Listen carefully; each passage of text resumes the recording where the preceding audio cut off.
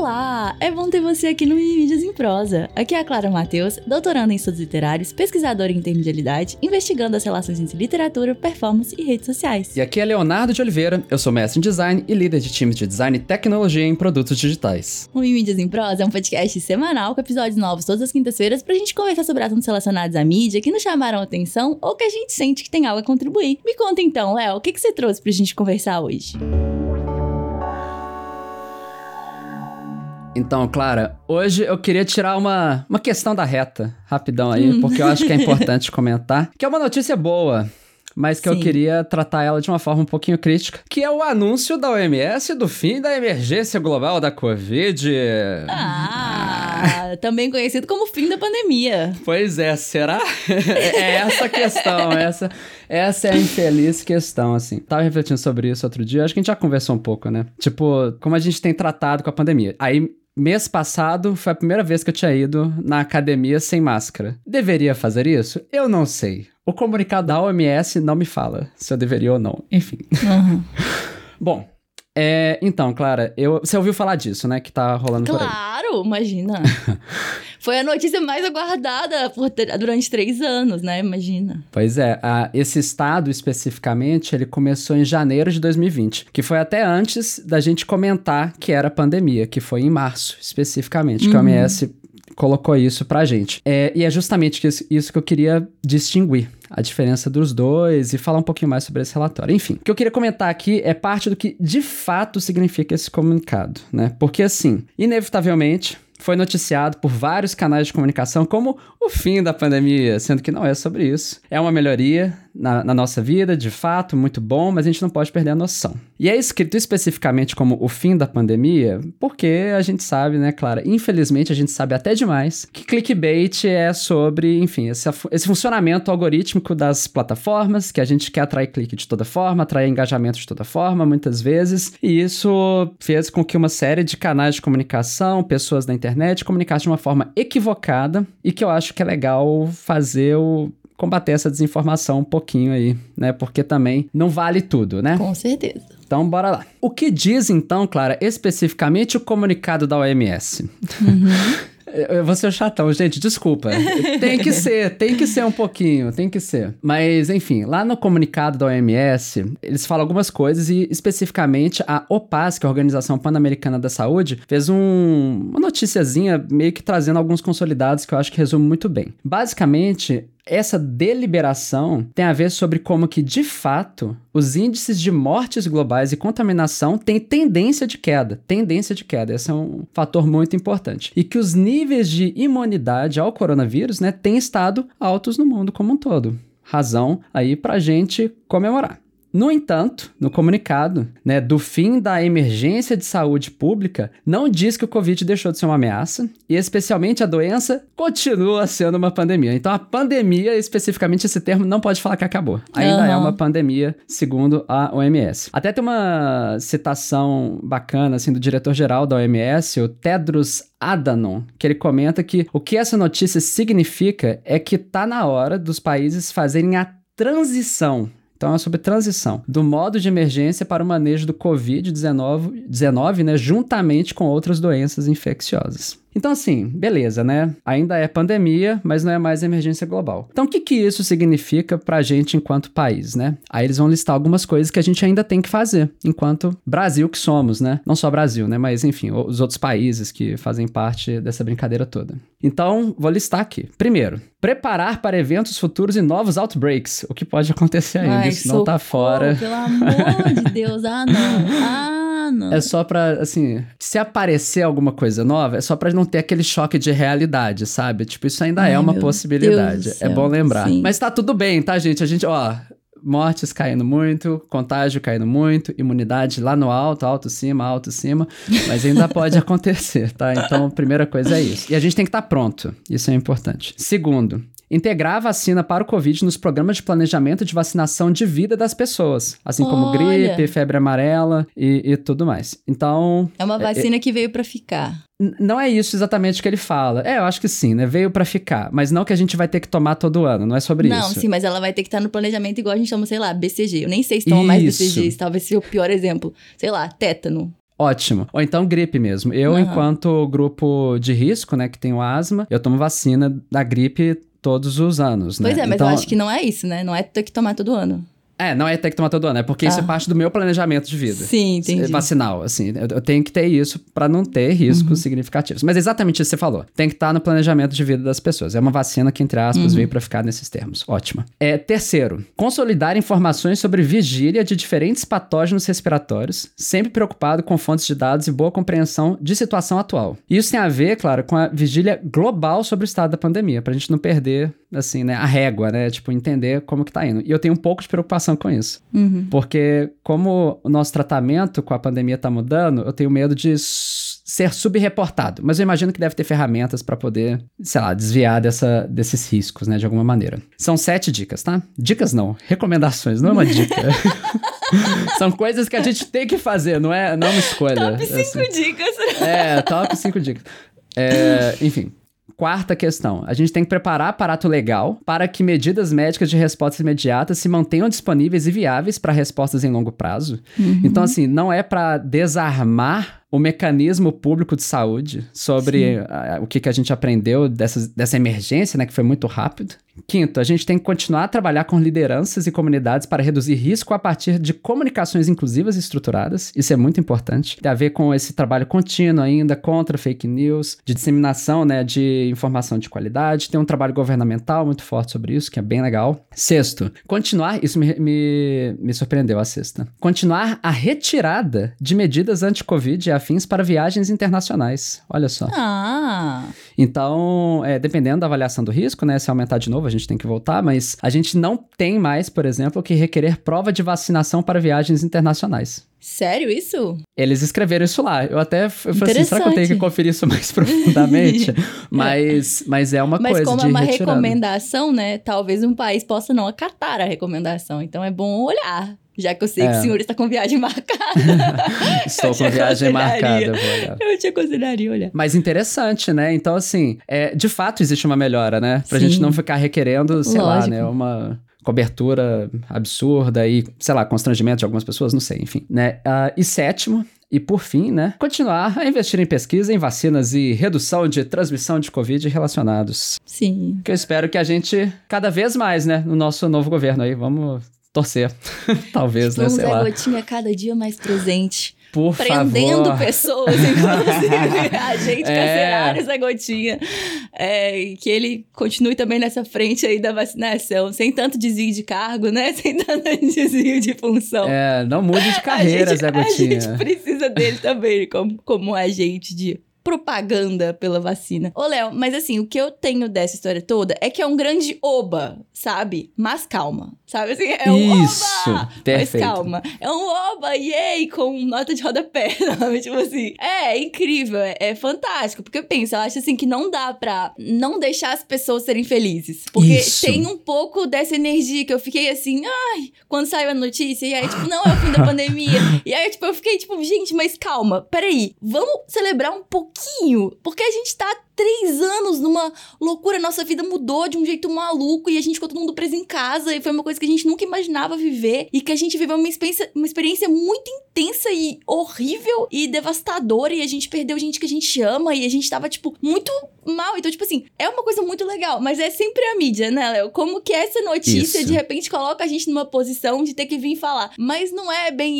isso, que, tipo, a gente podia estar todo mundo só feliz. Se a mídia tivesse feito direitinho e falado o que a OMS falou, sabe? Então, enfim, aí a gente fica nessa posição de, tipo, é muito foda, é incrível. Mas precisa dizer que foi mal reportado, né?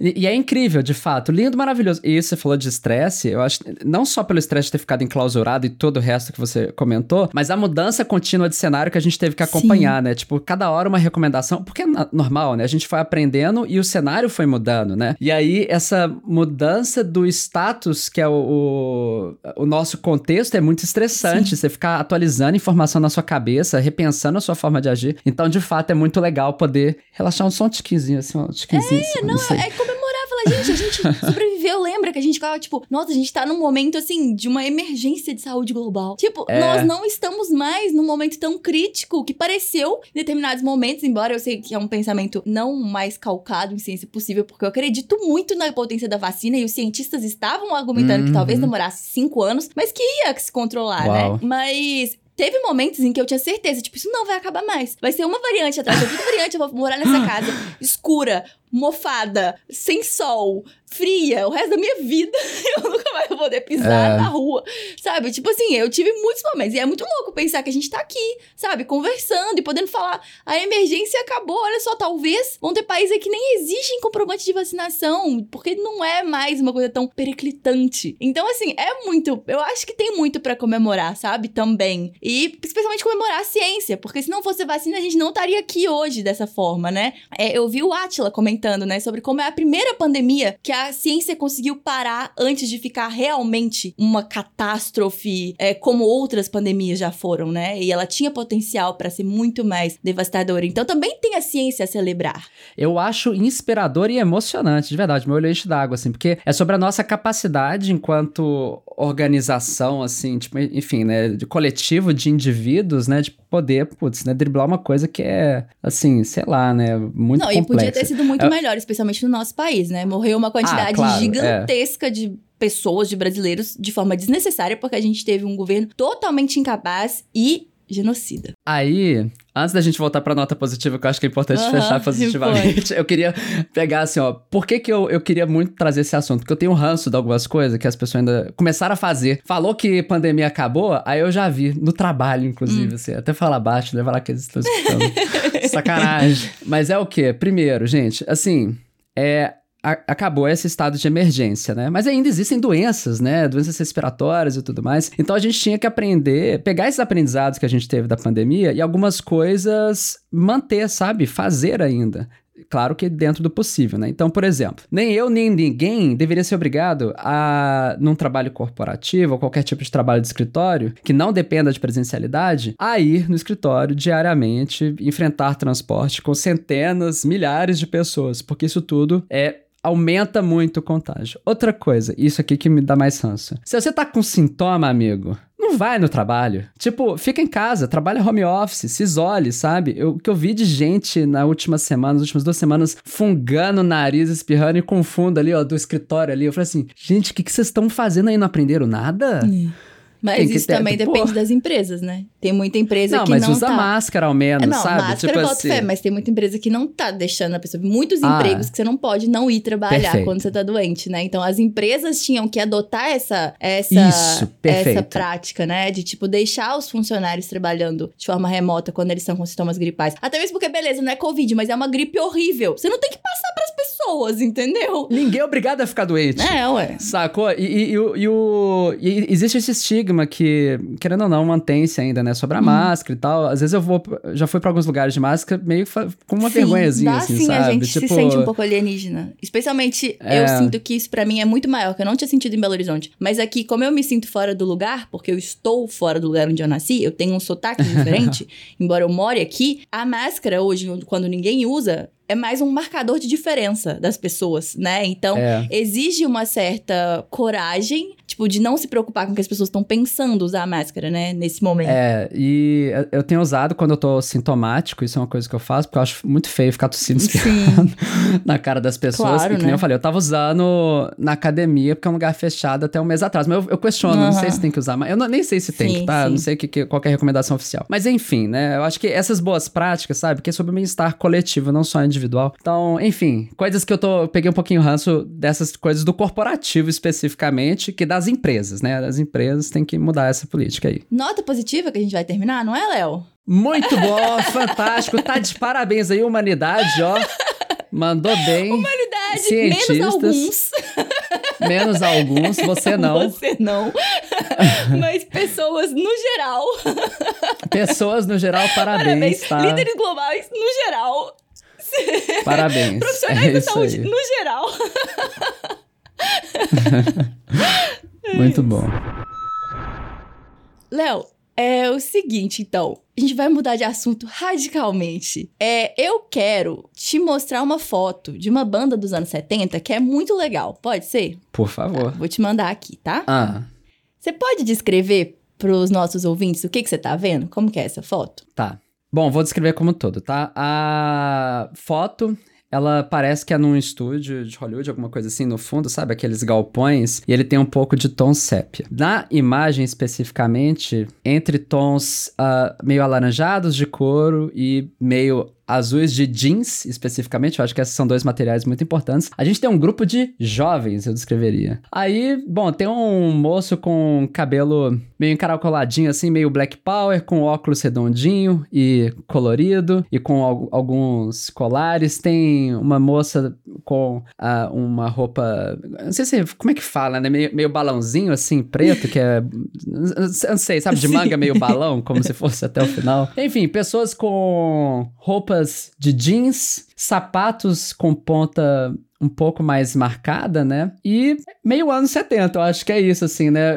O que vem na minha cabeça é um pouco rock e um pouco hippie ao mesmo tempo também. São dois conceitos que me passam, assim. Quando você olhou a foto pela primeira vez, eu vi que você deu uma risadinha, assim. Tem alguma coisa de estranho, assim, nessa foto que você sentiu? Olha, Clara, é porque toda imagem quase que eu vejo que é bonita, eu tô antes falando assim, será que isso é IA? Por isso que eu ri.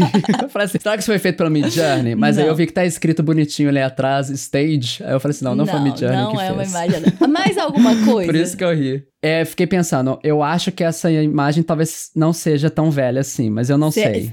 Essas foram as razões pelas quais eu ri. Tem alguma coisa nessa imagem que não te convence que é dos anos 70, é isso? Isso. Parecem pessoas atuais de alguma forma. As pessoas. As pessoas parecem pessoas atuais, é isso? Sim. Perfeito, Léo.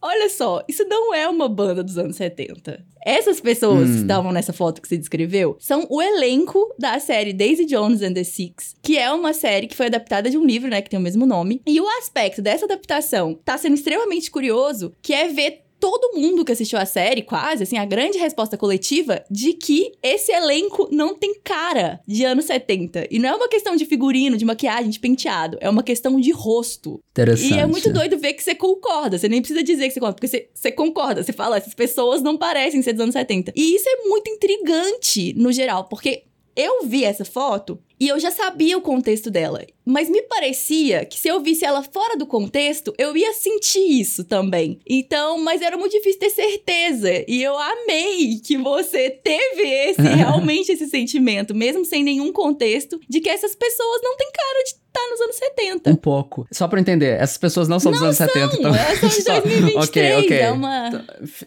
De figurino, estão aí. Elas estão caracterizadas, elas estão fantasiadas de anos 70. Tipo, você sentiu certo o que você percebeu. E aí eu fiquei pirando, né? Porque... Por que um rosto não parece ser um rosto dos anos 70? E aí surgiu até uma expressão que as pessoas estão usando muito, que é smartphone face. Que é rosto de smartphone.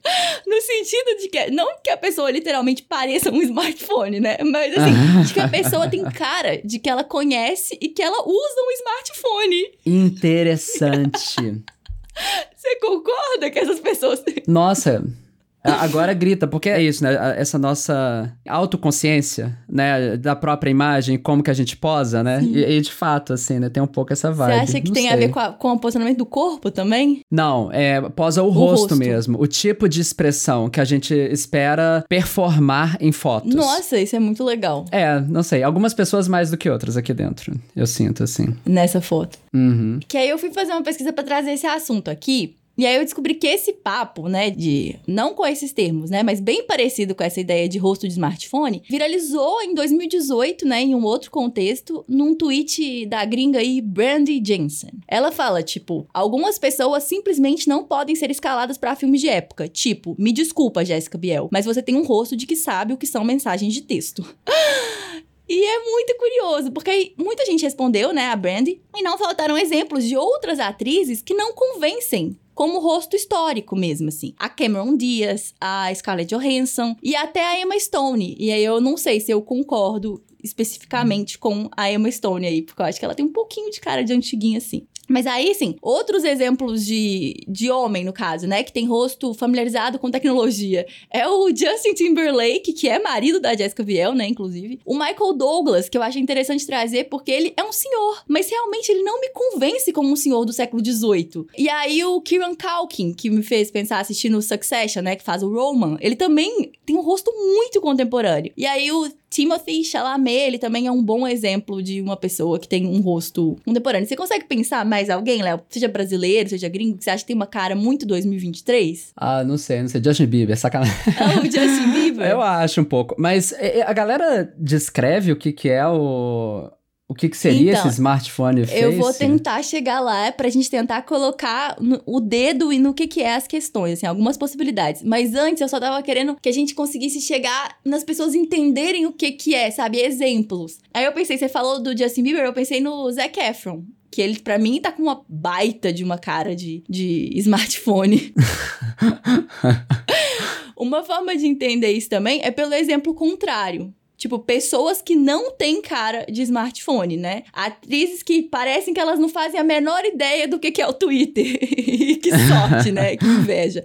Enfim, aí alguns exemplos, assim, de rosto antigo, né? A Kate Winslet, a Keira Knightley, a Maggie Gyllenhaal, a Ellie Fanning, a Vera Farmiga. E aí uma que é muito boa é a Helena Bonham Carter, que ela, inclusive, né, só pode fazer o papel e interpretar alguém na contemporaneidade se for uma pessoa completamente maluca.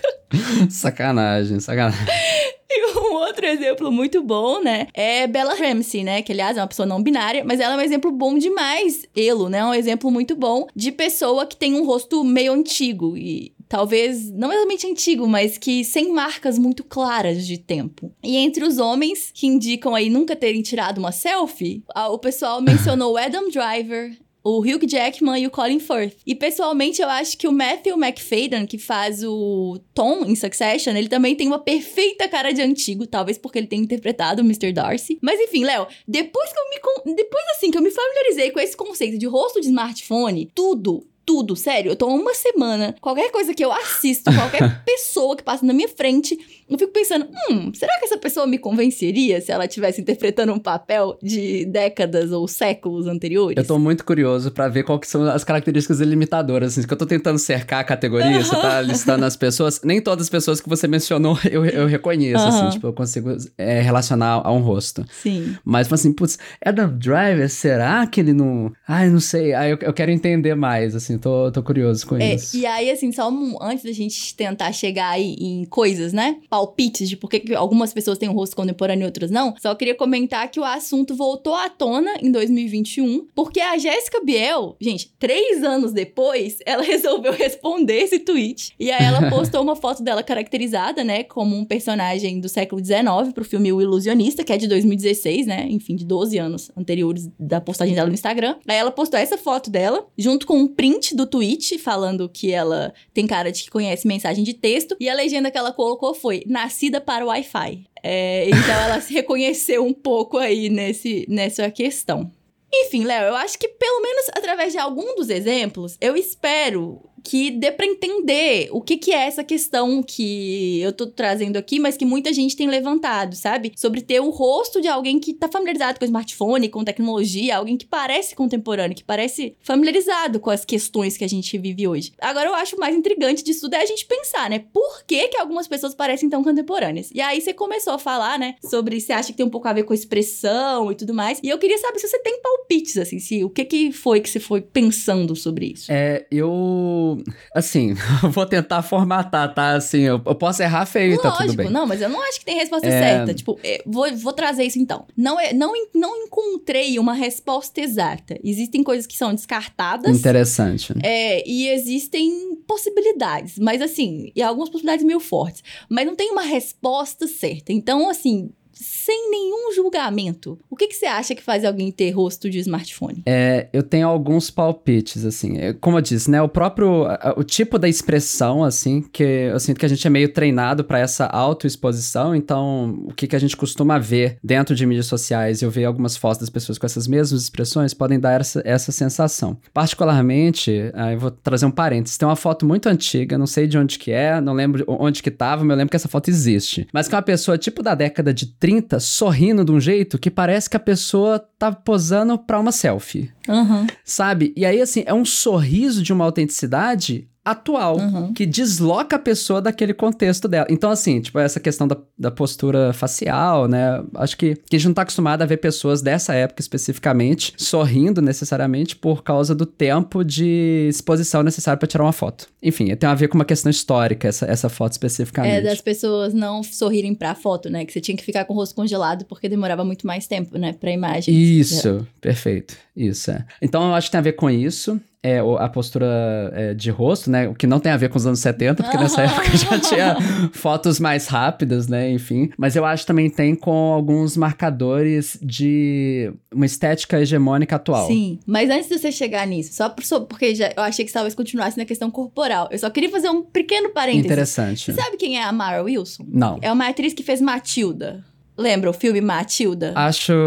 Eu lembro quem que é, mas eu... Beleza, enfim. Ela é uma atriz, ela foi uma estrela quando ela era criança, né? Por causa desse filme e de outros. E hoje em dia ela é tipo uma pessoa que cria mais conteúdo pra redes sociais, assim. Ela tem um podcast muito famoso e ela participa muito de várias coisas na internet. Enfim, nessa thread, ela comentou que uma professora dela de atuação foi responsável por treinar a Jéssica Biel pra fazer o papel nesse filme em termos de comunicação e expressão corporal pra parecer com o tempo. E aí ela fala várias coisas, assim, a postura mudou muito. Então os atores têm todo um treino. E aí uma das coisas que ela menciona é que naquela época, você ficar de frente pra outra pessoa, era uma questão de muita intimidade. As pessoas não falavam 100% de frente uma pra outra. E várias coisas nesse tipo, assim, que são treinamentos de postura corporal relacionadas a outro tempo e que os atores e atrizes, quando eles vão fazer esse tipo de papel, isso é um treino, sabe? Como se portar de forma coerente com o século que você tá representando. Nossa, perfeito. Legal, né? Perfeito. Porque aí você vai falar nos 70, qual que bate na minha cabeça, assim, a imagem, né? A pessoa levemente corcunda, assim, né? Projetando a cabeça pra frente, sabe? Com o braço meio largo, assim. Não sei, mas solto. pode ser. Não? Não sei. Na minha cabeça vem isso, assim. Não sei se é por causa de shows do Woodstock, que eu já tenha visto, assim, alguma coisa. Mas existe uma postura mesmo, assim, né? Não sei, interessante. Mas, enfim, outra coisa que eu imagino que tem a ver são marcadores estéticos atuais, né? O que a gente entende que hegemonicamente é bonito hoje, a gente vai tender a ler como atual. Não sei. Isso eu acho que tem muito a ver. Isso é um dos palpites que eu tive também. Pensar em termos de padrão de beleza. Isso. Tipo, uma pessoa que se encaixa perfeitamente no padrão de beleza vigente tem mais cara de 2023. Perfeito. E aí tem gente que é mais e que é menos padrão. Tipo, o Adam Driver, ele é menos padrão. Enquanto o Timothée Chalamet, ele é mais padrão. E aí quem é muito padrão, eu sinto, tem literalmente a cara padrão de 2023 e fica mais marcado, eu sinto, sabe? Interessante. E é 2023, não é 2000, né? Tipo assim, sabe? Tipo, o Timothée Chalamet, assim. Eu acho que tem a ver com uma estética bem mais atual mesmo. É, muito assim. Contemporânea, uma coisa muito contemporânea. Porque essas modas, elas mudam muito rápido, né? Tipo, enfim, você vai ficando marcado umas coisas. Desde que a gente tá vivo, a gente já viu muita coisa mudar, né? Tipo, sobrancelha, silicone, ser magra ou ser forte. E, tipo, várias coisas, assim, tipo, já foram bonitas e não foram bonitas. E, né, e os cílios, né? Tipo, mega extensão. E aí a gente já tá num momento meio que pós isso, das pessoas já acharem muito esquisito. Então, assim, a gente já viu várias coisas mudarem. Então é muito rápido, né? A gente não precisa pensar em século pra essas mudanças de tendência de representação estética, né? Do rosto.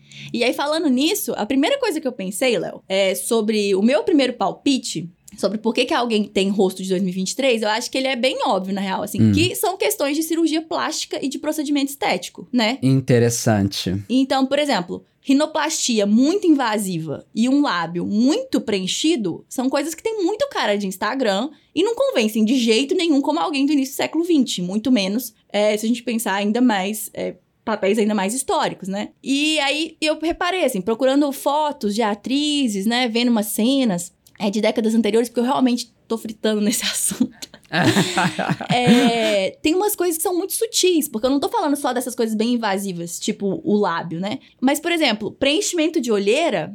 Hoje em dia é um procedimento que é tratado de forma bem trivial até, né? As pessoas entendem assim. Ele já descaracteriza um pouco o rosto natural. E aí tem toda uma questão do skincare. Porque mesmo as atrizes de cinema de décadas passadas, elas tinham alguma textura na pele. Não é essa coisa de pêssego que a gente tá acostumado a ver no cinema hoje em dia, sabe? Tipo, mesmo a Audrey Hepburn, que ela é, tipo, a perfeita bonequinha, se você em algumas fotos, você consegue ver um levíssimo bigodinho chinês. Porque é natural, é uma linha de expressão. Você faz várias expressões e aí você tem uma linha de expressão. É assim que funciona, sabe? E aí, o rosto em Hollywood, né, a cara humana, ela é cada vez menos natural. Então, isso é uma coisa que em certos contextos acaba se destacando, né? E me fez pensar outro aspecto que eu esqueci de mencionar, mas tem tudo a ver com isso que você tá falando, que são rostos que parecem mais com o que a gente veria em filtros, talvez, né? E aí, você falar de interferência cirúrgica especificamente, os filtros de redes sociais especificamente, impõem isso um pouco, né, no nosso rosto, dependendo. Acho que faz todo sentido, todo sentido.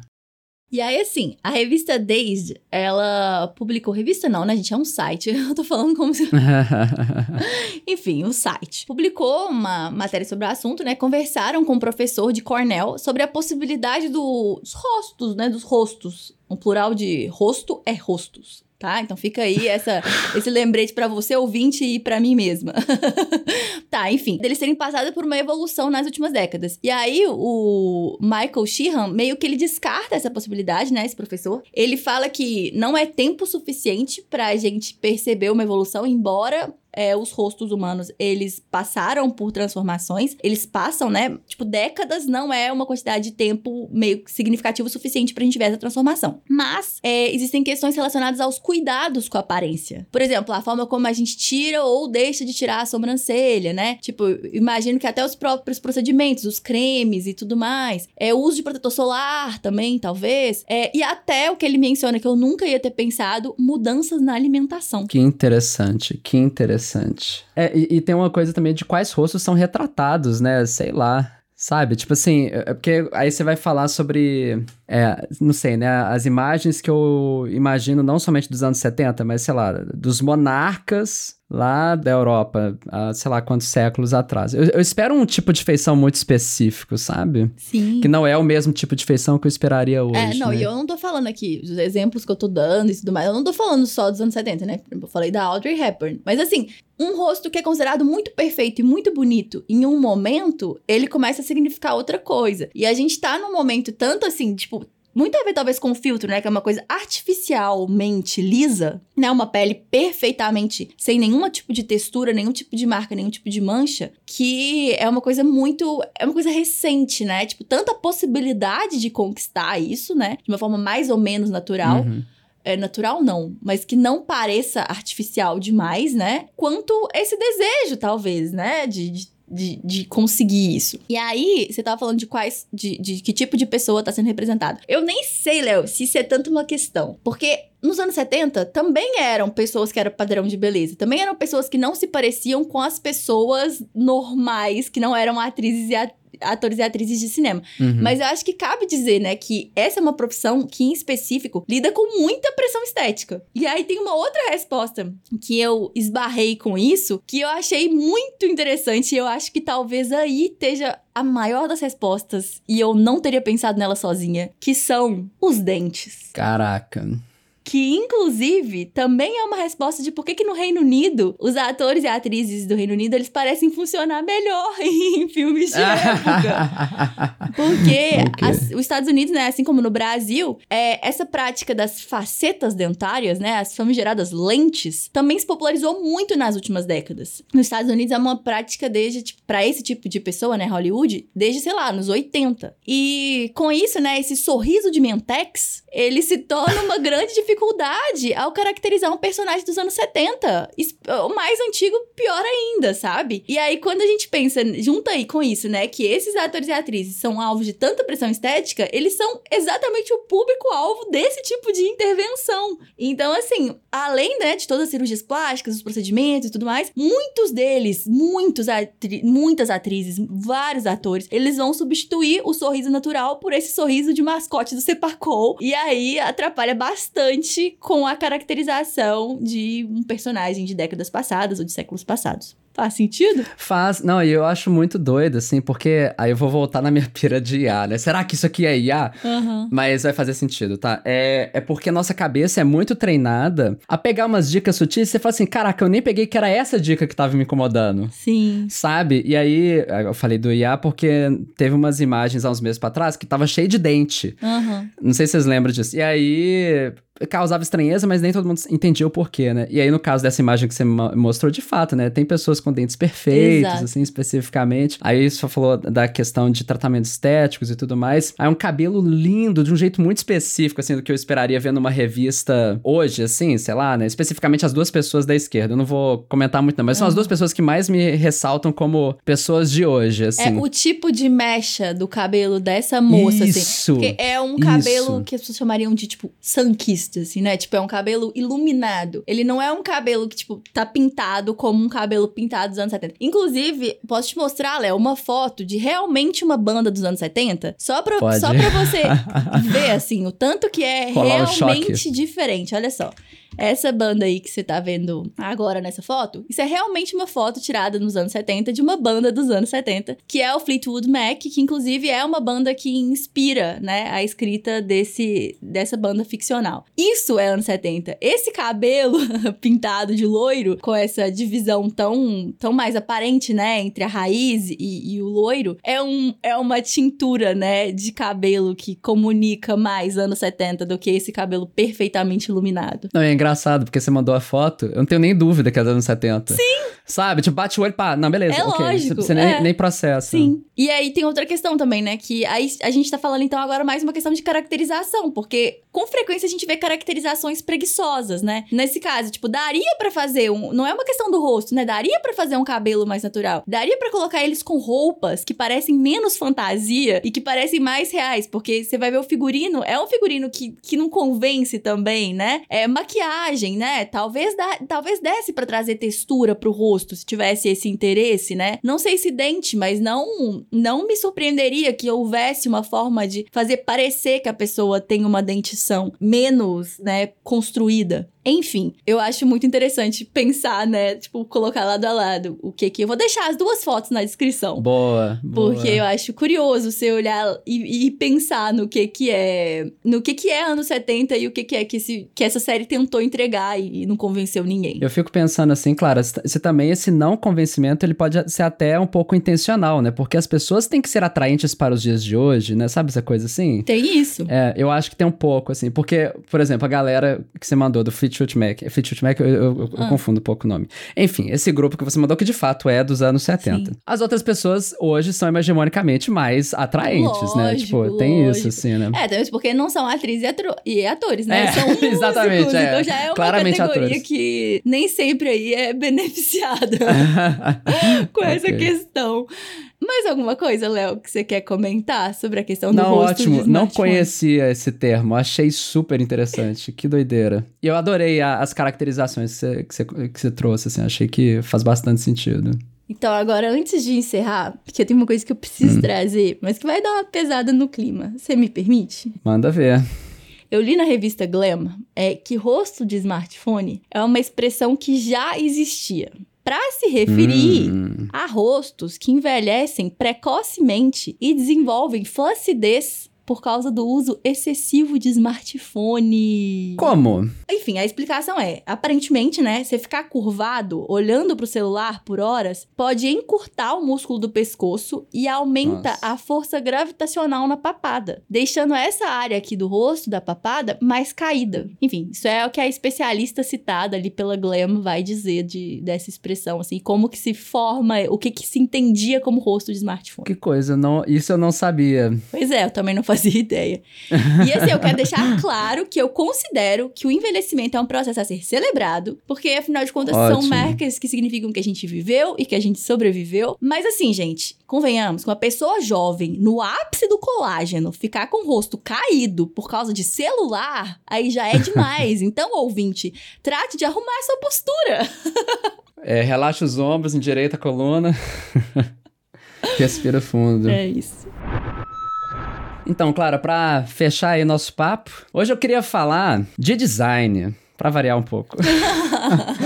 Mas não é qualquer design, é design de ambientes. E eu queria compartilhar aqui algumas dicas pra gente melhor organizar a nossa casa, tudo baseado em um vídeo que eu descobri outro dia de uma moça chamada Caroline Winkler, que é uma criadora de conteúdo, acho que dos Estados Unidos, pelo que parece do sotaque dela. Eu não consegui encontrar onde que ela fica. Mas enfim, ali, naquela região, mais ou menos, né? Que é sobre design de ambientes e lifestyle. Mas o mais legal de tudo que ela fala não são só as boas dicas, mas sobre como que são boas bases gerais de UX, de experiência do usuário, coisa que é parte aí do meu viver, da minha área de interesse e que não se aplica somente a produtos digitais. Então, antes de começar, claro, eu queria saber, assim, como é que é a sua relação com essa coisa, tipo, casas Pinterest, né? Organização da casa, decoração. A minha relação é 100% baseada em eu joguei bastante The Sims. Então...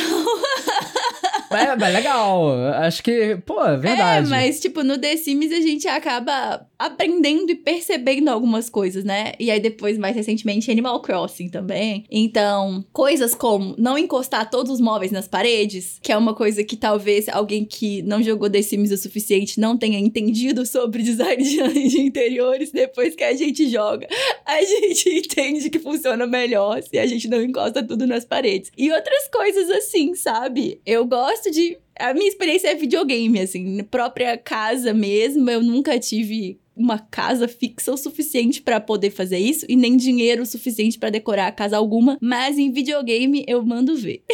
Não, eu achei ótimo, não parei pra pensar nessa perspectiva, que é uma vivência que muita gente tem, e é real, porque eu quando eu fazia The Sims é ótimo, né?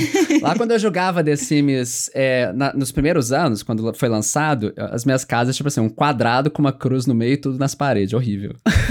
uma ofensa quase. Mas o The Sims, ele vai ter uma particularidade, tem muito a ver com tudo que eu vou falar aqui, né? Que você tem que pensar muito no uso pelo seu sim, né? As coisas têm que estar acessíveis, né? Porque senão você até perde tempo, né? Vai indo de um lado pro outro, sei lá. Enfim, legal. E também sobre a grande experiência de ficar arrastando os móveis e trocando de posição. Com cliques de mouse. Isso faz a gente experimentar muito e entender o que a gente gosta, o que não gosta, o que funciona, o que não funciona. A questão dos móveis na parede nem é só uma questão de funcionalidade, é uma questão de estética mesmo. O ambiente fica estranho com um vazio grande no meio, né? Enfim. Uhum. Eu vou falar algumas coisas aqui que se aplicam para o The Sims, então. Nem todas, tá? Mas algumas sim. Enfim, indo pro vídeo da moça, né? A ideia que ela coloca lá é sobre como que em todo lugar que a gente vai falar sobre... Todo não, né? Mas muito lugar que a gente vai falar sobre dicas de decoração, lifestyle e tudo mais, a galera fala muito sobre os gadgets que você tem que ter. Fala de comprar e consumir, assim, né? Que é essa nossa vida, né? Só que... ela vai trazer sobre como, né, que a organização de casa é muito mais do que só comprar. É muito mais, na verdade, sobre a gente construir sistemas, ou seja, estruturas, né, que fazem a sua vida funcionar melhor. Que a ideia, assim, é que o nosso comportamento segue as estruturas ao nosso redor, né, que mudar comportamentos diretamente é quase impossível, mas que mudar as estruturas que fazem o nosso comportamento emergir, isso sim ainda é viável, né? E aí, com isso, a gente consegue aos poucos influenciar nosso próprio comportamento e bem-estar, seja trazendo um novo hábito ou trazendo mais fluidez para os hábitos que a gente já tem a partir dessa mudança de estrutura que a gente faz no nosso ambiente, né? Então, assim, sei lá, você quer ir mais na academia? Coloca o tênis de academia e roupas e equipamentos em um lugar fácil e acessível, visível, né? Você fica sempre irritado com as roupas tudo jogada em algum cômodo da sua casa? Então, coloca um cabide mais ou menos ali no mesmo lugar onde você jogaria as roupas, sabe? Tipo, algumas coisas assim, pra manter mais organizado. Enfim, é estrutura que tem a ver com espaços, ritos e rotina. Isso eu uso muito no meu trabalho, no dia a dia, assim. Tipo, eu não consigo influenciar o comportamento das pessoas que trabalham comigo, mas a gente consegue criar estruturas pro comportamento aparecer, sabe? Enfim, ela critica muito essas tendências do Pinterest, fala que as coisas são lindas, mas que não resolvem os problemas de verdade, que é o uso que as pessoas têm dos espaços que elas habitam. Enfim, espaços são lugares de uso, e a estética, quando fala decoração, a gente costuma ir muito para a parte estética, se tá bonito, se não tá. A estética, ela é parte do uso, que visa trazer esse bem-estar e realização. Então a estética, ela nada mais é do que a ponta do iceberg de uma série de outras decisões que visam aumentar a utilidade, facilidade de estar em um lugar e o bem-estar que aquele espaço te proporciona. Mas isso no mundo ideal, eu acho, Léo. Eu acho que tem muita casa que a gente olha, a gente até comentou isso numa vez naquela casa do ano, que são casas claramente feitas para serem bonitas e que não são funcionais, né? Exatamente, é isso que ela critica.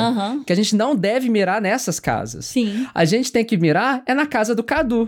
Lindo, lindo. É barraco do Cadu, né? O termo, é o nome que ele dá, né? Que é quando o estético, ele vem como uma consequência de um pensamento de utilidade, facilidade e bem-estar. Sim. É basicamente isso, assim. E em UX, a gente vai chamar isso, são 3 pilares, que vai ser a utilidade, a usabilidade e a desejabilidade. Se você não consegue usar, nem faz. Sim. Pra que ficar bonito? Não dá pra usar, né? E é uma coisa que, inclusive, assim, eu acho que o vídeo dela ressoa tanto comigo, porque é o que eu falo o dia todo no trabalho. Sim.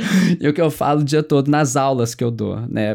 Pra galera desapegar. Design tem a ver com estética, mas a estética é um resultado de todo um outro processo de pensamento e construção. E tem muito a ver com esse conceito também de casa de decorador. Eu não sei se você já viu gente usando essa expressão. De tipo assim, essa casa tem muita cara de casa de decorador, que é uma coisa dita muitas vezes pejorativamente. Isso. Que significa que é tipo isso, ela tá bonita, né? Ela tá decorada, mas que ela não é fácil de usar, né? Ela não é... Aí eu vou já trazer os 3 princípios base que a Caroline traz. A casa de decorador...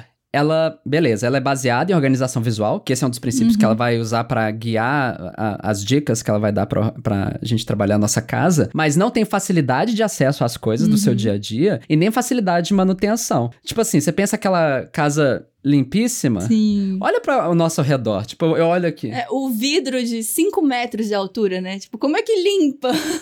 Não, e outra coisa, olha as trequeiras que ficam ao seu redor, assim, que é da sua vida, sabe? Tipo, se você agora, ouvinte, parar e olhar, se você não estiver num transporte coletivo, se você estiver em casa ou no escritório, olha o tanto de treco que tem. É porque a sua vida é feita de treco. Faz parte. E na vida, por exemplo, sei lá, carteira, óculos, gominha pra cabelo, lápis, tudo jogado. É chave. É porque a vida é feita dessas coisas. A casa de decoração não, mas a nossa vida é, né? E aí a gente tem que organizar de maneira que isso faça sentido, né? Então são esses 3 princípios, né? Tudo que eu vou falar agora é baseado em organização visual, facilidade de acesso e facilidade de manutenção. Porque se não é fácil de dar manutenção, então melhor nem ter, né? É meio isso, assim. E aí eu vou trazer 4 dicas que eu mais gostei. No vídeo ela traz 10, mas só 4, que eu já apliquei semana passada, cara. E eu já tô mais feliz. Eu acho que isso aqui é legal, assim, também. Enfim. E aí fica esse convite pra quem quiser refletir. Então, dica número 1, Clara. Ela chama de Coral Your Crap. Ela é meio desbocada. Mas, basicamente, é transformar as suas coisas em um pequeno coral. Eu tentei ver se esse termo, se ele existe em decoração, eu não encontrei. Mas como ela foi muito específica, tipo, transformar num coral, aí eu quis abraçar o termo dela. Coral marinho, peixes. Coral marinho. Eu entendi que é isso. Tá. Que é várias pequenas estruturinhas juntas. Ou vozes. Então, funciona pras duas. ou vozes. Uau. Eu acho. Não, mas eu acho mesmo, que é pras coisas cantar juntinho no canto. Tá. Eu acho que é meio isso. Enfim, o que é isso, né? Tipo, transformar suas coisas em um coral. É basicamente agrupar as coisinhas soltas que a gente tem ao nosso redor em pequenos grupinhos. Por exemplo, você tem um monte de remédio de cabeceira, que é o meu caso, gente, eu tomo muito remédio. Coloca em cima de um pedestalzinho. Caixinha, ou até um livrão bonito que você tem, sabe? Com alguma coisa que você tem assim, só pra delimitar uma área, coloca lá. Você tem um cantinho da bancada que sempre fica cheio de chave, óculos e carteira, que é tipo na entrada da sua casa e fica uma bagunça? Faz o seguinte, coloca só uma vasilhinha ali. Uma vasilhinha. Você tem alguma decoração em cima de uma mesa bonita? Junte em grupinhos de alturas variadas ao invés de deixar tudo uniformemente distribuído, sabe? Tipo um grupinho ali, pra eles cantar junto. Né? Como se fosse assim. É basicamente assim, esse conceito é sobre agrupar coisas em um lugar comum, de preferência em um mesmo recipiente, algum outro tipo de delimitador visual. E o princípio visual aqui é a organização visual, né?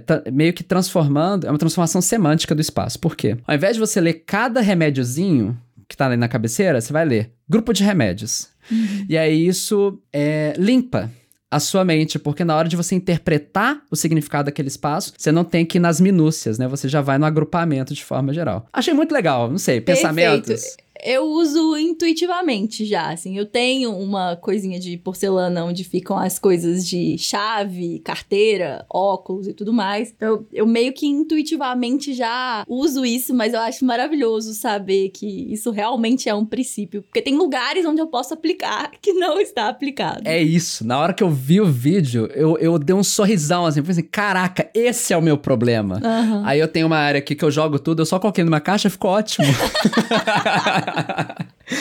Mas são coisas do meu dia a dia, Sim. entendeu? Então, pô, e os remédios ainda tem que resolver, assim, porque ainda não sei como é que vai ser. Mas achei ótimo. E dá nome às coisas, né? Uhum. A gente começa a trazer esse recurso, né, pro nosso dia a dia. Enfim, dica 2, Clara. Tem um pouco a ver, tá? Criar áreas de largar treco. Que esse que foi mais marcante pra mim mesmo. Isso vem da ideia de que, basicamente, né? Já tentou mudar um comportamento? É muito difícil.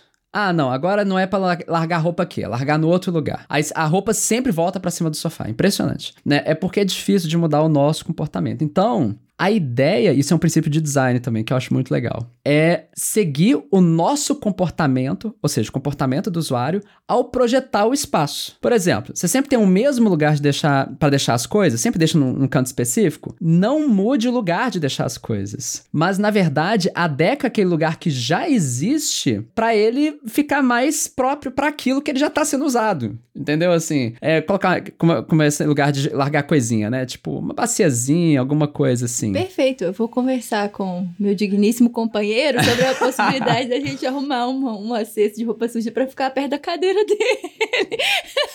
Sabe o que eu fiz? Eu, durante um tempo, eu tirei, porque ficava no enquadramento da câmera de videoconferência, aí ficou ruim. Mas eu pendurei um cabide muito próximo do lugar que eu ficava jogando coisa. Resolveu. Eu tava tendo, não vou falar problema de postura, mas incômodo nas costas, porque minha cadeira tava acumulando 10 roupas em cima dela. Tipo, e eu tentando encostar na cadeira. Enfim, é basicamente, assim, qual que é a ideia, né? É colocar o design como viabilizador do comportamento e não o contrário. O erro clássico, a galera vai projetar aplicativo, etc., não pensa na pessoa que tá usando, sabe? Faz do zero. E a mesma coisa tem a ver com a casa. Pensa no uso primeiro, né? E aí, quanto mais a gente desenhar com o propósito de já pegar a onda nas estruturas de comportamento que a gente já tem, mais chance de ter a adoção, ou seja, de fato fazer, né? Ter menor fricção e ser mais intuitiva a manutenção. Enfim, eu adorei essa dica e o coral tem tudo a ver aqui também, né? Porque aí fica aquele tanto de treco num lugar só. Coral. Aí vira só um trecão. Dica 3. Defina áreas ativas e passivas.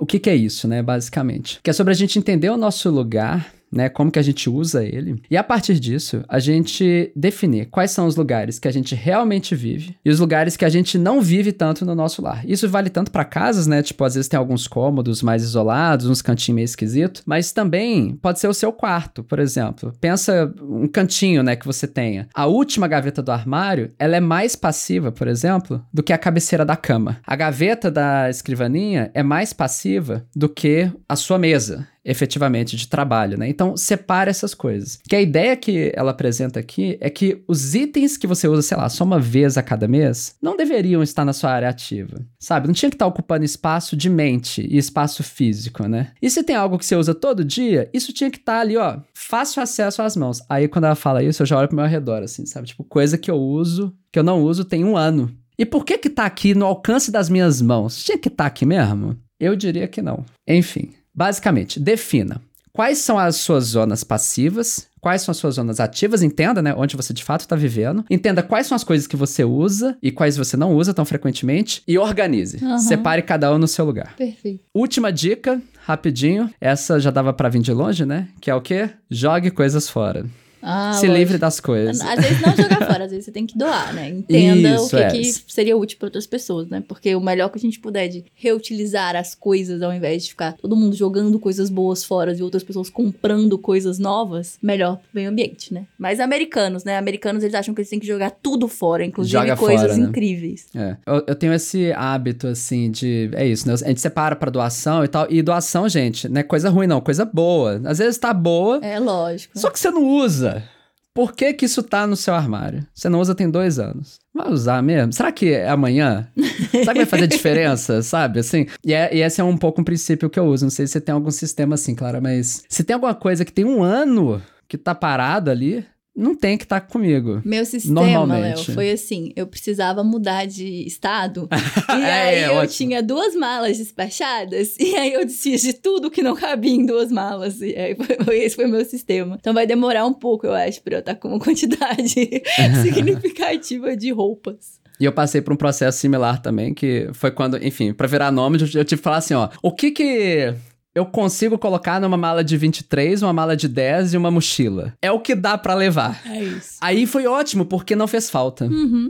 E isso não é faz surpreendente, sabe? Aí eu voltei aqui pra casa, tô há 6 meses aqui em BH, depois, enfim, outros planos de vida. Mas aí, vendo o vídeo da moça, eu peguei ali no meu guarda-roupa as coisas que eu tinha guardado, pra quando eu quiser e tal. Eu falei assim, eu não tô usando isso aqui. Aí eu separei. Mas assim, tem que ter uma questão de pensar em estações também, né? Tipo, não tô usando minhas roupas de frio. E aí você tá, tipo, no verão, tipo, sabe? Tipo, tem uma lógica de... Não, porque as pessoas, às vezes, elas são imediatistas nas coisas, né? Perfeito. Tipo, entender que, sei lá, uma saia que você não tá usando. Mas será que não é porque ela é uma saia que vai funcionar melhor no inverno? Porque, às vezes, não é obviamente marcado que a estação da coisa, né? E situações também, né? Assim, por isso que eu falei o recorte de um ano, como se fosse... Mas, sei lá, uma roupa, um blazer. Eu não quero usar no dia a dia. Mas, pô, você vai numa ocasião mais chique, que às vezes acontece, tipo, sei lá, umas 2 vezes no ano, não sei. Às vezes você quer ter um. Não precisa, talvez precise de ter 10. Não sei como é que é a sua vida. Depende da vida. Entender qual que é a sua vida e qual que é a sua necessidade. Exatamente. Né? Aí, enfim... E tentar não ter dó de ter dó.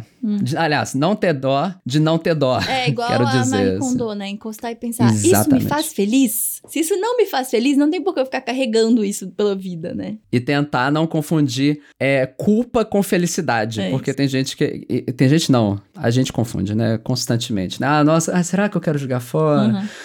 Provavelmente. Enfim, é um exercício. E essa parte de limpeza é importante porque é sobre a melhoria contínua do seu espaço, né? Então é outra prática que a gente tem muito em produtos digitais, né? A gente tem um encontro a cada 15 dias para discutir os nossos processos e o que tá dando certo e o que tá dando errado. E separar, sei lá, a cada 15 dias pra, tipo, dar uma olhada, assim, o que dá pra fazer uma limpa, Sério, eu dei essa limpa básica, 15 minutos que eu devo ter tomado. Eu tô com uma clareza de mente, outra, no meu espaço. Mesmo. É engraçado, assim, pra mim isso é muito importante. A organização visual dita muito o meu estado de espírito. Então, nossa, outra vida. Então, compartilhando aqui essas dicas, porque me deu ânimo. Caso dê ânimo aí pra alguém, fica aí, né? Esse gancho. Se você que tá ouvindo gosta do Mídias em Prosa, considere avaliar a gente com 5 estrelas no Spotify ou como for, onde quer que seja a plataforma que você tá usando agora. Dê uma olhadinha como é que você pode engajar positivamente com o nosso podcast, porque ajuda demais. E compartilhar com alguém que você acha que pode gostar das discussões que a gente teve aqui hoje também ajuda muito. Então, Léo, bora de meu e-mail? Bora lá. Léo, eu nem sei se você lembra, porque foi literalmente uma frase que eu disse semana passada, mas essa semana a galera falou muito sobre ferramentas alternativas para substituir o Google. Você lembra que no episódio da semana passada eu falei, busca no Bing ou no DuckDuckGo? Eu achei ótimo, lembro. Porque eu falei 100% sem pensar. Mas acabou que foi isso que ficou com as pessoas. É muito curioso esses processos. E a gente tem que tomar cuidado com as coisas que a gente fala, Leonardo. Porque as pessoas estão ouvindo.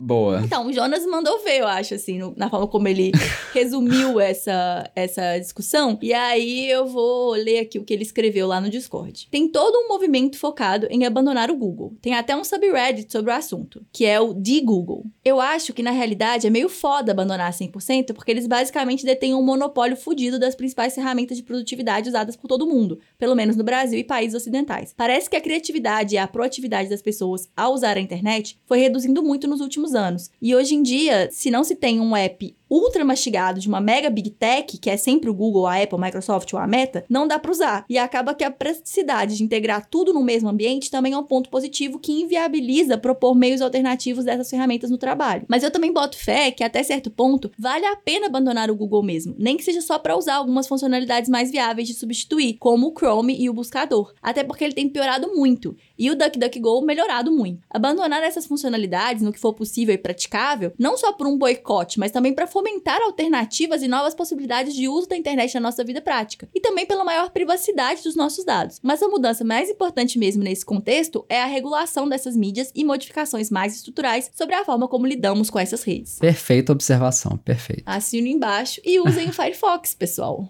Se você quiser comentar qualquer um dos assuntos que a gente discutiu aqui no podcast, indicar um tema pra gente abordar, saiba que a gente quer te ouvir. A gente criou sala no Discord só pra gente conversar sobre Mídias em Prosa. Você pode acessar e trocar ideia com a gente por lá em discord.io/mimimídias. Se você preferir, você pode escrever pra gente nas redes sociais também. O Mídias em Prosa só é possível graças às nossas pessoas apoiadoras do Catarse. Vem você também conhecer a nossa campanha em catarse.me/mimimídias. Esse episódio do Mídias em Prosa foi editado pelo Rodrigo Fernandes. Espero que você tenha gostado. A gente fica por aqui e você pode continuar nos acompanhando nas nossas redes sociais. Toda semana a gente tem postado vídeos curtos no TikTok e no Instagram, então segue a gente lá em @canal Mimimídias. Você me acha no Twitter em @claramateus, no Instagram em @claramateus_. No Twitter você me encontra em @leo_bos, no Instagram em @leonardo_bos. Tchau! Tchau!